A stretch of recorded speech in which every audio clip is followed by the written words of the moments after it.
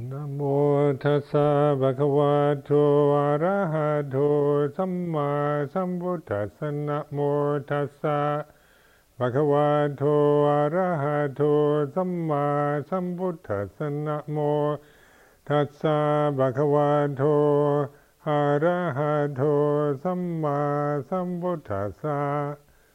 Buddhaṃ dhammāṃ saṅghāṃ namasāmi. And bring attention to the mood of your mind. This is the last evening, and noble silence, and then the tea time, breaking the noble silence, and then the results of that is what? It's to observe, not to criticize. Let's observe how sensitive the mind is, and how it easily gets stimulated and excited, and the habit formations start taking off. And when we don't stimulate the mind, then we go into kind of sensory deprivation or silence, fasting, like not eating food, silence, and darkness, and whatnot. Then once you get used to these, then there's a sense of peacefulness, because nothing is being stimulated through the senses. Very little, minimal stimulation. So that you just see that it's not what sensitivity is about. It's like that, isn't it? If you don't stimulate, then eventually the sense of the mind will calm down. If there's nothing kind of irritating or agitating it, or it's a minimal amount. If you go to a place where there's a lot of noise and action and violence and whatnot, then the mind gets very stimulated, excited, horrified, repelled. Like sometimes when you hear about in wars, where people just see too many horrible things happen, and they go into kind of a shock, because emotionally they can't cope with it. It's too horrible for the emotions. They go into kind of a shut off way of dealing with the horrors. But just on the level of a meditation retreat, and then the 8 precepts, the silence and the calming down, the ordered life, the schedule, all of this, and then the tea break, and kind of going back to talking, and the effect of that is, what is it? You can observe just in your own, what your mood is right now, the way you're feeling.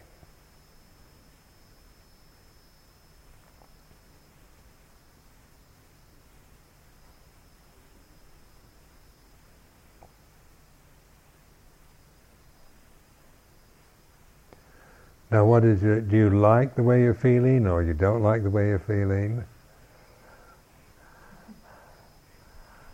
That's, it's not a matter of liking it, it's just noting. You have one, and that's just trust in that, being able to observe and witness, and notice the tendency to be critical, or to not want something to be the way it is, or when something is very, very nice and very peaceful, then the desire to want it to stay that way, this wanting desire to be understood, to be observed.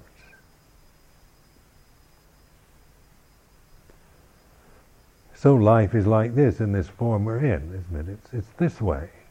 It's a sensitive state. It's going to be, it's naturally irritated and agitated. This is what being a conscious, sensitive form is all about.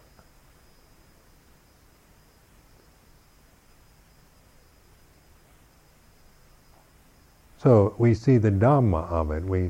We're reflecting on the way it is.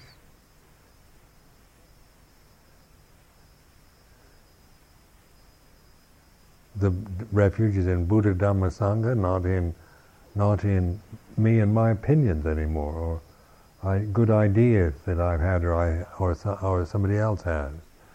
It's this way.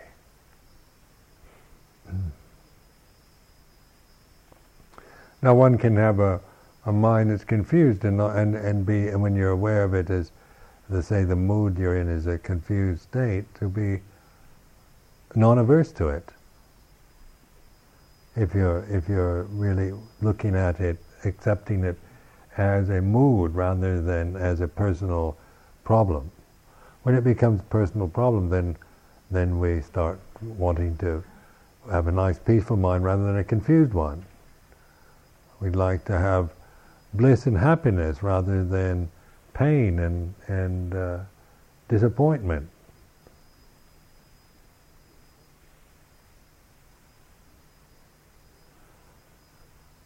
But learning to really take refuge in the Buddha then allows for this kind of all-embracing awareness, which is accepting the whole lot for what it is.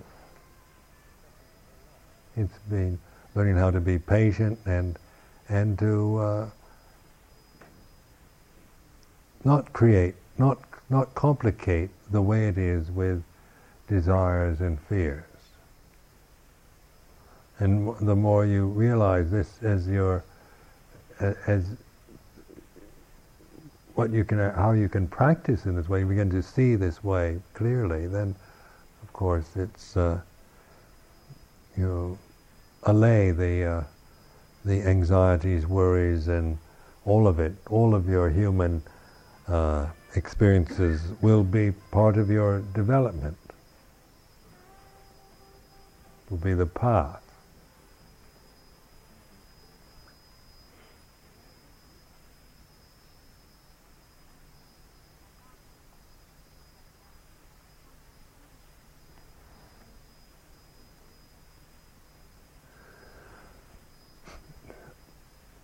Now the pattern of consciousness is like there's the birth of the body, so that the subject, again I reiterate, the subject and the object experience is conscious experience. Then we have the pattern, don't we, of the conditioned and the unconditioned. This is the paradigm, universal paradigm. And conscious, being conscious as a separate entity, a separate being, is to see this paradigm in the ordinary, mundane realities of the sense consciousness that affects us. So it's not a matter of choosing the unconditioned over the conditioned, isn't it? It's like we're saying once the conditions are all gone, then we just, with the unconditioned in a state of permanent bliss. That's not the way we're ever going to, in the state we're in. We're not. That's not the way life is going to be for any of us. You can't just live in a sensory deprivation tank or in a dark room. It's not that you're going to sit under the Bodhi tree and just watch your breath till you die. The Buddha couldn't do that. It's not like staying with idealizing and grasping views about the unconditioned, and then seeing the conditions are just, they're all anicca dukkha anatta, which means a way of kind of saying they're worthless. We can say, like one that kind of wants to put down the conditioned world. It's all just impermanent, unsatisfactory, and not self. That's the way the conditioned world is. which is not reflective awareness of it. It's merely taking an opinion, but the condition, attaching to the opinion that the conditioned world is impermanent, unsatisfactory, suffering, and it's not self, and so you're not transcending the world. You're merely attaching to views about the world, that it is a certain way, or the conditions are it's a way of dismissing or kind of denying or rejecting conditioned phenomena. But that's not mindfulness, wisdom. So I know that people do that. Buddhists can do that. They can just use anicca dukkha anatta as a put down.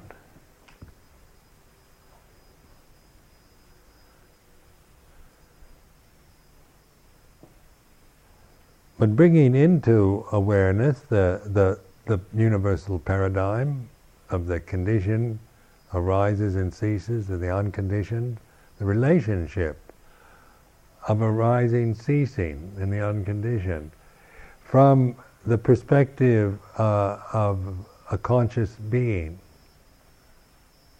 And that's what mindfulness is, being able to see that in the little things of life, in the ordinariness of life, like space and form, or silence and thought, or the non-grasping and grasping, a sense of self and a realization of non-self. Anger and non-anger, greed and non-greed, hatred and, or delusion and non-delusion. We have viraka, nirodha, nibbana. When a monk ordains, he gets, after his ordination ceremony, he gets what they call the admonition, in which the aim for being a Buddhist monk is to realize viraga, which is desirelessness, nirodha, cessation, and nibbana, non-grasping. Realizing it, not believing in it. There's a difference, isn't there?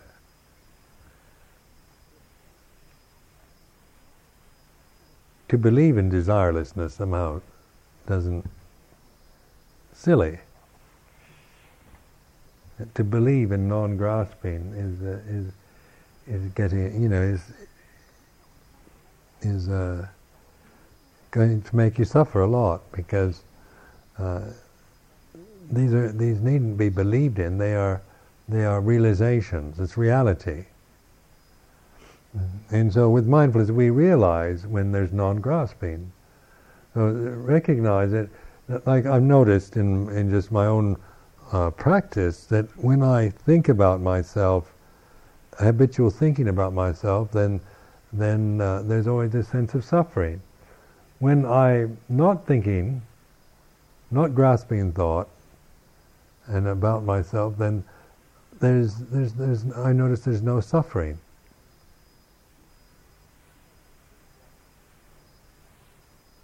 Just watch it with the anapanasati, with the breathing. If you're just mindful of the breath, there's no suffering. When you're trying to do something about developing a practice, because somebody who's practicing anapanasati and needs to develop samadhi and can't do it, then there's all kinds of suffering.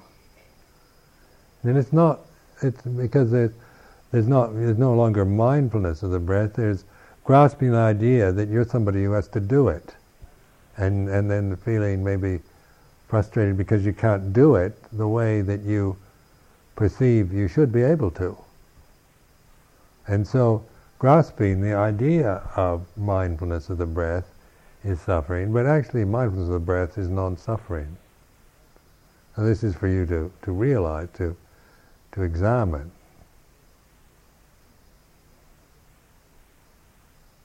So non-suffering is just that much, isn't it? Just like being with the exhalation. and you can see non-suffering.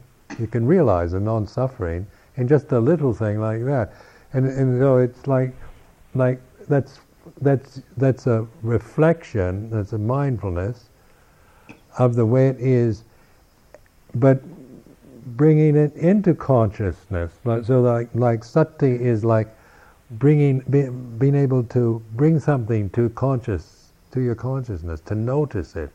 This is the way it is.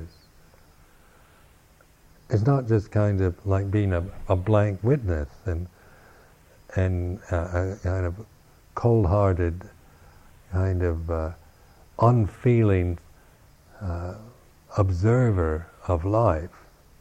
Your heart seizes up and you're just watching things go by. Totally unfeeling, there's nothing there but just a kind of cold-hearted watching, calculated observance of things that arise and cease. They're all suffering, they're all unsatisfactory, and none of it's mine.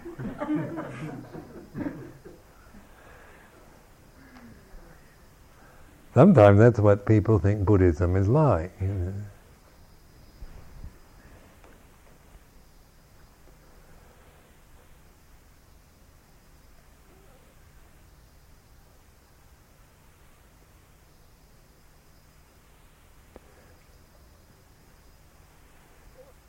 Now, with the problem with conventions is that we grasp them, and the conventions that we have to teach with, because we think we understand them so well. We're educated and clever enough people, so we understand them intellectually quite easily, and so it's that kind of conceit. There's a conceit there that you can observe of because you understand it intellectually, you think you really understand it. I understand, yes, I know it. There's a kind of the conceit that is seems to go along with our being intelligent beings and having memories and having a sense of ourself and the way we can impress ourselves with our own cleverness. So that kind of conceit is also to be noticed. I'm not saying don't be conceited, because that's another kind of conceit. Trying to become somebody who's not conceited is conceited. So conceit's not the real problem. It's the not knowing what it is. Once you know what it is, it's no problem. Knowing things as they are, then, is realization of truth. Where when we're coming from the just the intellectual grasping of things, then we figure it all out. We're very clever, and it's all. We can get quite excited and enthusiastic about it. Buddhism is kind of a marvelous teaching, and we want to go and convert everybody, and Vipassana is the greatest thing, a wonderful kind of meditation that's going to solve all the problems, and so on. But I'm living in a monastery. You realize, like I'm a Vati for a number of years. You're living with, people who are putting, dedicated to this practice. Still not easy life. It's still, with you've got such a high level of commitment and dedication to practice, still not easy place to live in. Because there is still this conceit, and a lot of desire to attain, and these a lot of grasping of views and opinions by clever people.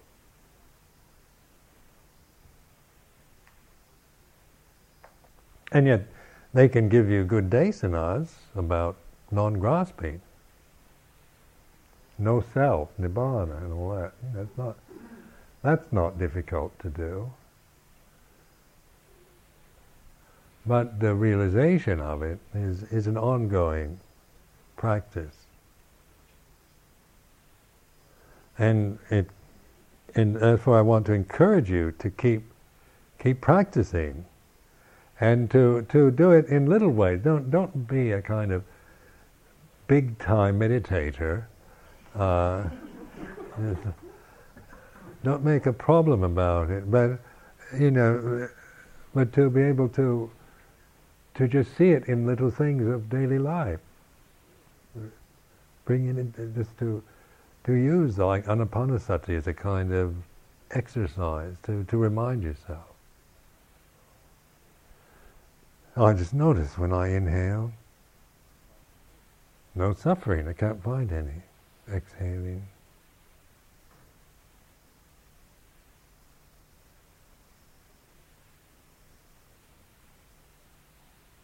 Now there's the awareness of particularly of the breath, but there's also an emptiness of the mind. There's no sense of me having to do it or having to get anything from it.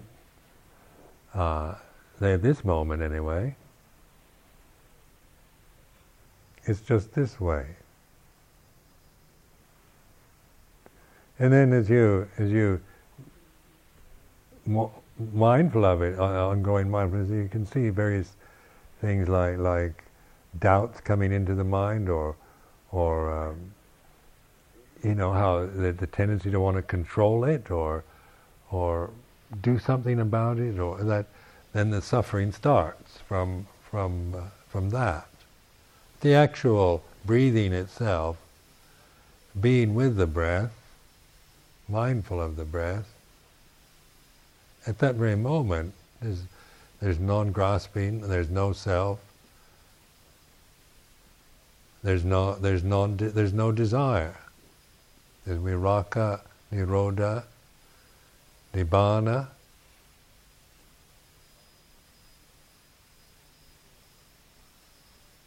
And as you practice in just that way, more and more, just observing, then you begin to realize these as a path. I mean, it becomes clear, more and more, increasingly more clear for you what practice really is. But if you get too many ideas about practice, then one gets stuck with all kinds of you've got to do this, and you've got to get that, and you've got to be this way, and you've got to get rid of the hindrances, you've got to develop these stages. And not that any of these are wrong. It's not that these are, that you don't have to get rid of the hindrances, or there aren't any stages, but the grasping of those views. Let those things will, as you practice just in a humble and simple way, then the rest takes care of itself. You don't have to worry about the stages or the hindrances become sources of great wisdom. I see the hindrances as like obstacles. They're put in your way that you have to use wisdom to learn how to get past or get through or get over.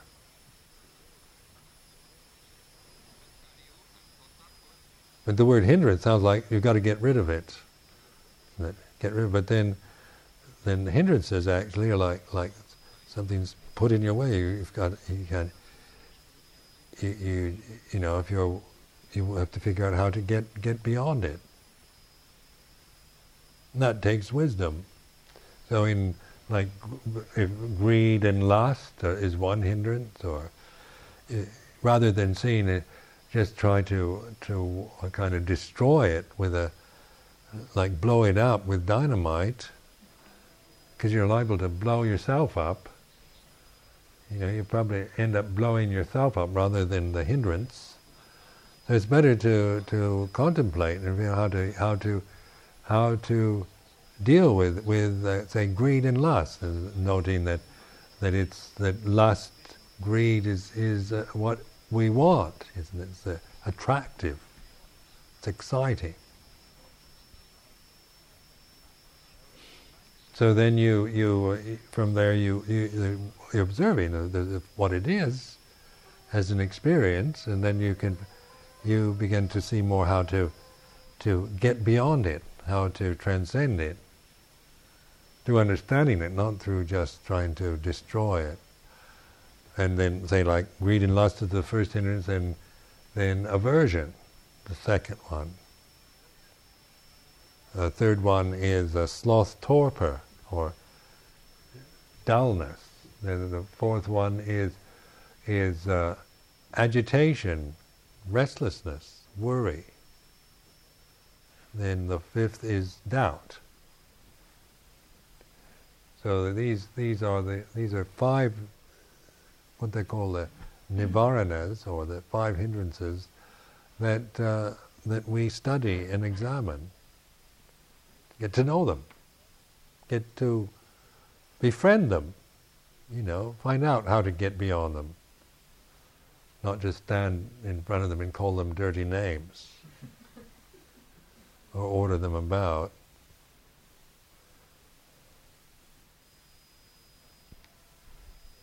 With the sound of silence, notice I find that also very peaceful, developing the ringing nada.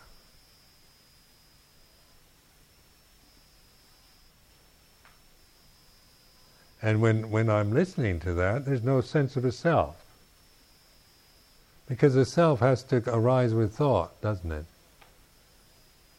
If there's no thought, there's no self. There's still a sense of subjective experience, because there's a consciousness, but to become somebody, you have to think about yourself. And so that when you're listening to the sound of silence, the nada,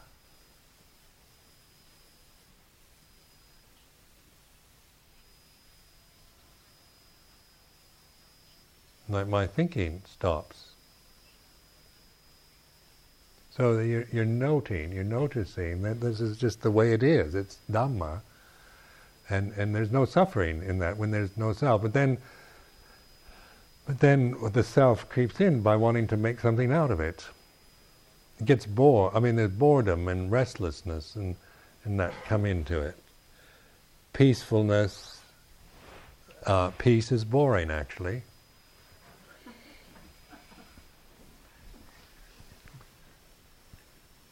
Remember, when I first ordained as a novice, thinking, I just want some peace. My mind is a mess. I just want some peace. Just give me some peace. That's all I want. If I can just get peace, that'll be enough. And then after a while, I got some peace. And then I said, what do I do next? That's pretty boring.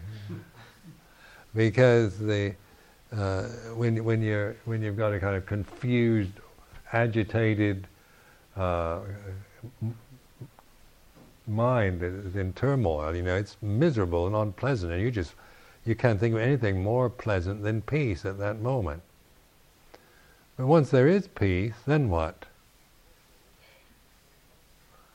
Like the Cold War, isn't it? We used to think, wouldn't it be wonderful to have peace, the end of the Cold War? Wouldn't it be wonderful if we could just learn to live with each other in peace as communists and all that, and this tyranny in Eastern Europe and Soviet Union and all that. It ceases and it ends, and then we'll have peace. And once that's finished, then we'll have real peace. And so now it's gone. Where's the peace? And if we do, I think we do, when we do have a possibilities for peace, then we do things too, because we don't understand, we don't know peace really. We just know that the idea of it is very nice, very pleasant. Especially if your life is a mess and very unpeaceful. With peace, then you and patience and mindfulness, then peace is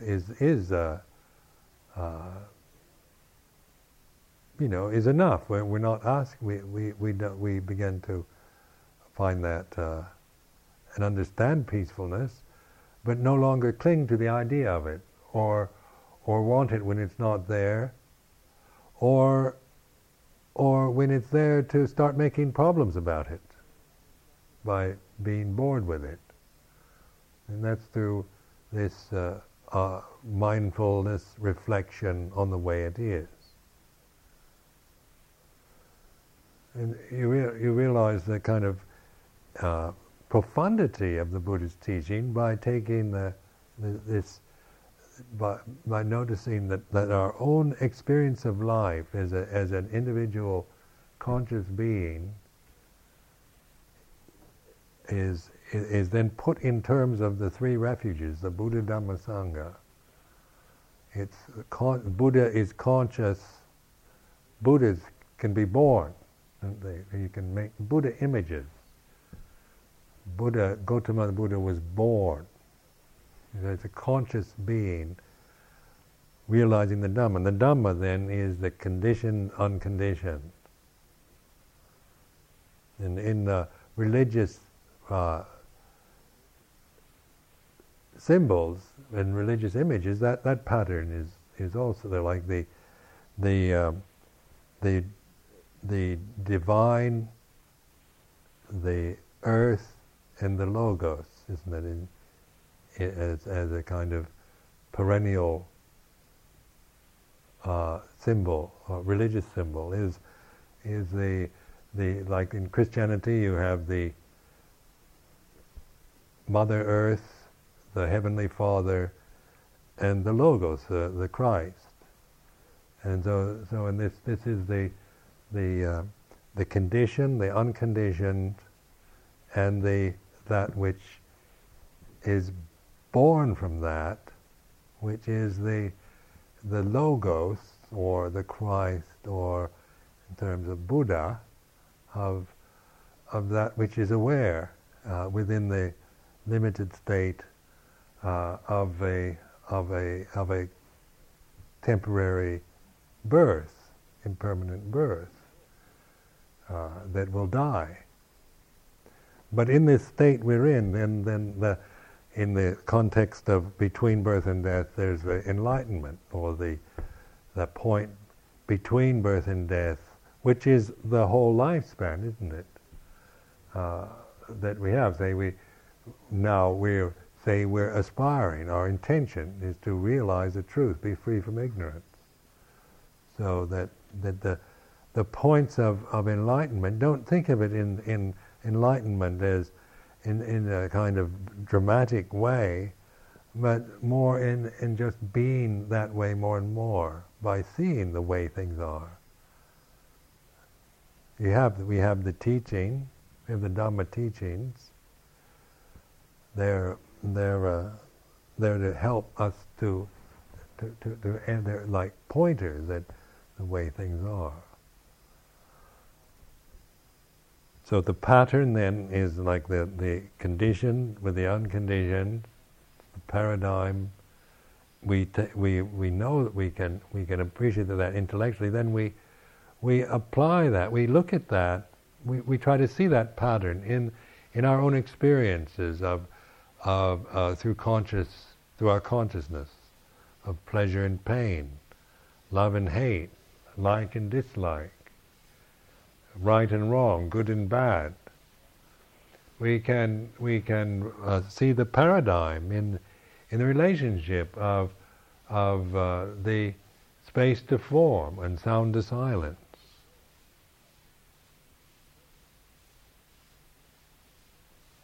So it's like informing yourself and using the ordinariness of life. But as they come, as you experience them, as as the emotions become apparent, then you're more trusting and able to resolve those kind of feelings. So in your, say, not that I'm for one moment suggesting that you should all become monks and nuns, but what I'm saying is that it's in the daily life that you really learn how to develop, and how and where you need to not to see the retreat here as something that maybe helps you because of the special conditions and situation that it affords, but most of your life is going to be not here, but wherever you are, at home and with the people that you live with. And it's there that you can integrate your practice more. And don't see that difficult relationships with your family or any of these things are obstacles, but they're the path themselves. Learning how to get beyond these obstacles. Say one's aversion, one's habitual tendencies, one's tendency to always fix and hold things with your perceptions, and paralyzing yourself with your own opinions and views and fears. And all of this can be seen as things I can't cope with that make my life unbearable, or they can be regarded as challenges and opportunities to develop wisdom. And when I was in Kuala Lumpur last February, I stayed with some Chinese Mahayana people who were very eager to cure my foot. If you notice, my right foot is quite deformed, so that everybody wants to cure my right foot. So if you want to do me a favor, don't try to cure it.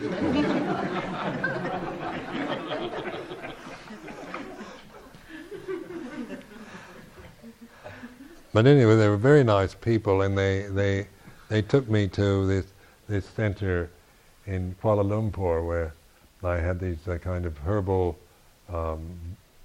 foot baths and whatnot, and during this time the master there has this kind of teaches Qigong and Wu Qi, which is something similar to Tai Chi. And so the master there in Kuala Lumpur said, there's a man in England who would be glad to teach the monks. And so on Saturday mornings we assemble and do Wu Qi. And it's quite interesting because it's a kind of like one of these Chinese martial arts, but it's based on this sense of learning the kind of yin-yang balance, and when to relax and when to tense and all that. And it's quite interesting as a physical experience to be able to have a sense of when to push and when to retreat, and when to tense and when to relax. And it's the same applies to meditation, isn't it? It's in dealing with problems. Oftentimes we got them, like an American football player, that you just use brute force to make your way through, and that sometimes is your weakness, just the blindness that comes through just attacking something and just thinking that brute strength is the way to dominate and control everyone. But and same with just apply that to your mind, just a willfulness, kind of driving compulsiveness you'll destroy yourself. You'll make yourself worse if you're just meditating from that sense of compulsiveness and willfulness and egotistical attitudes for attainments and achievements. So notice there's a time to when you're just doing anapanasati, all these kind of ordinary practices, when to put forth effort and when to relax. And it's only through mindfulness that you know. It's not a formula that you put forth effort so many counts and then relax so many counts. It's not like that, is it? It's like balance. You know when you're balanced because you feel it. If I should describe someone, now to balance yourself, you put your right foot and you describe it maybe in perfect detail, and then the person understands the description, but it takes a while to actually be able to do it. And it's because through mindfulness when there's balance, and when there's imbalance. So when there's suffering and all that, then there's imbalance, and there's awareness of it. So suffering is a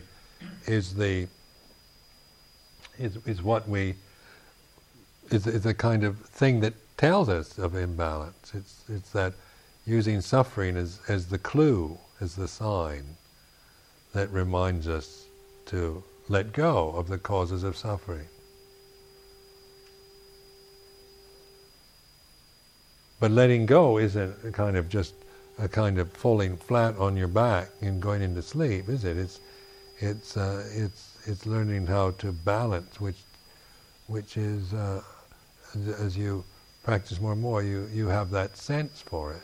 When to not do anything, when to just let go, when to do something, when to concentrate the mind, and when to just let go of saying not to put any effort, when to put forth the right amount of effort. That's through sati, or mindfulness, that we know that. It's intuitive, immediate to the moment. Tomorrow we'll have a morning meeting as usual, 5:30, and then we'll sit, I think, at the time 8:30 to 9:15. Then we'll have a ceremony, blessing ceremony, and give you the 5 precepts. You'll be off the 8, 5 precepts, and then after that, whatever happens to retreatants, but which probably means that you eat something and then go home. Or you can stay. But also, just that Sunday there's an afternoon talk here. Venerable Amra will be giving the Sunday afternoon talk tomorrow at 2. And so that life goes on, and remember that what comes together separates, and just try to apply these suggestions I make to your daily life, and really, see that it's not a matter of meditation is doing so many, like doing half an hour, 45 minutes in the morning and so forth, but even though that's very good and recommended, it's an attitude towards your life and yourself and the world around you that's important, that you'll find your way out of suffering, and through which what you do experience will be seen no longer as in a way that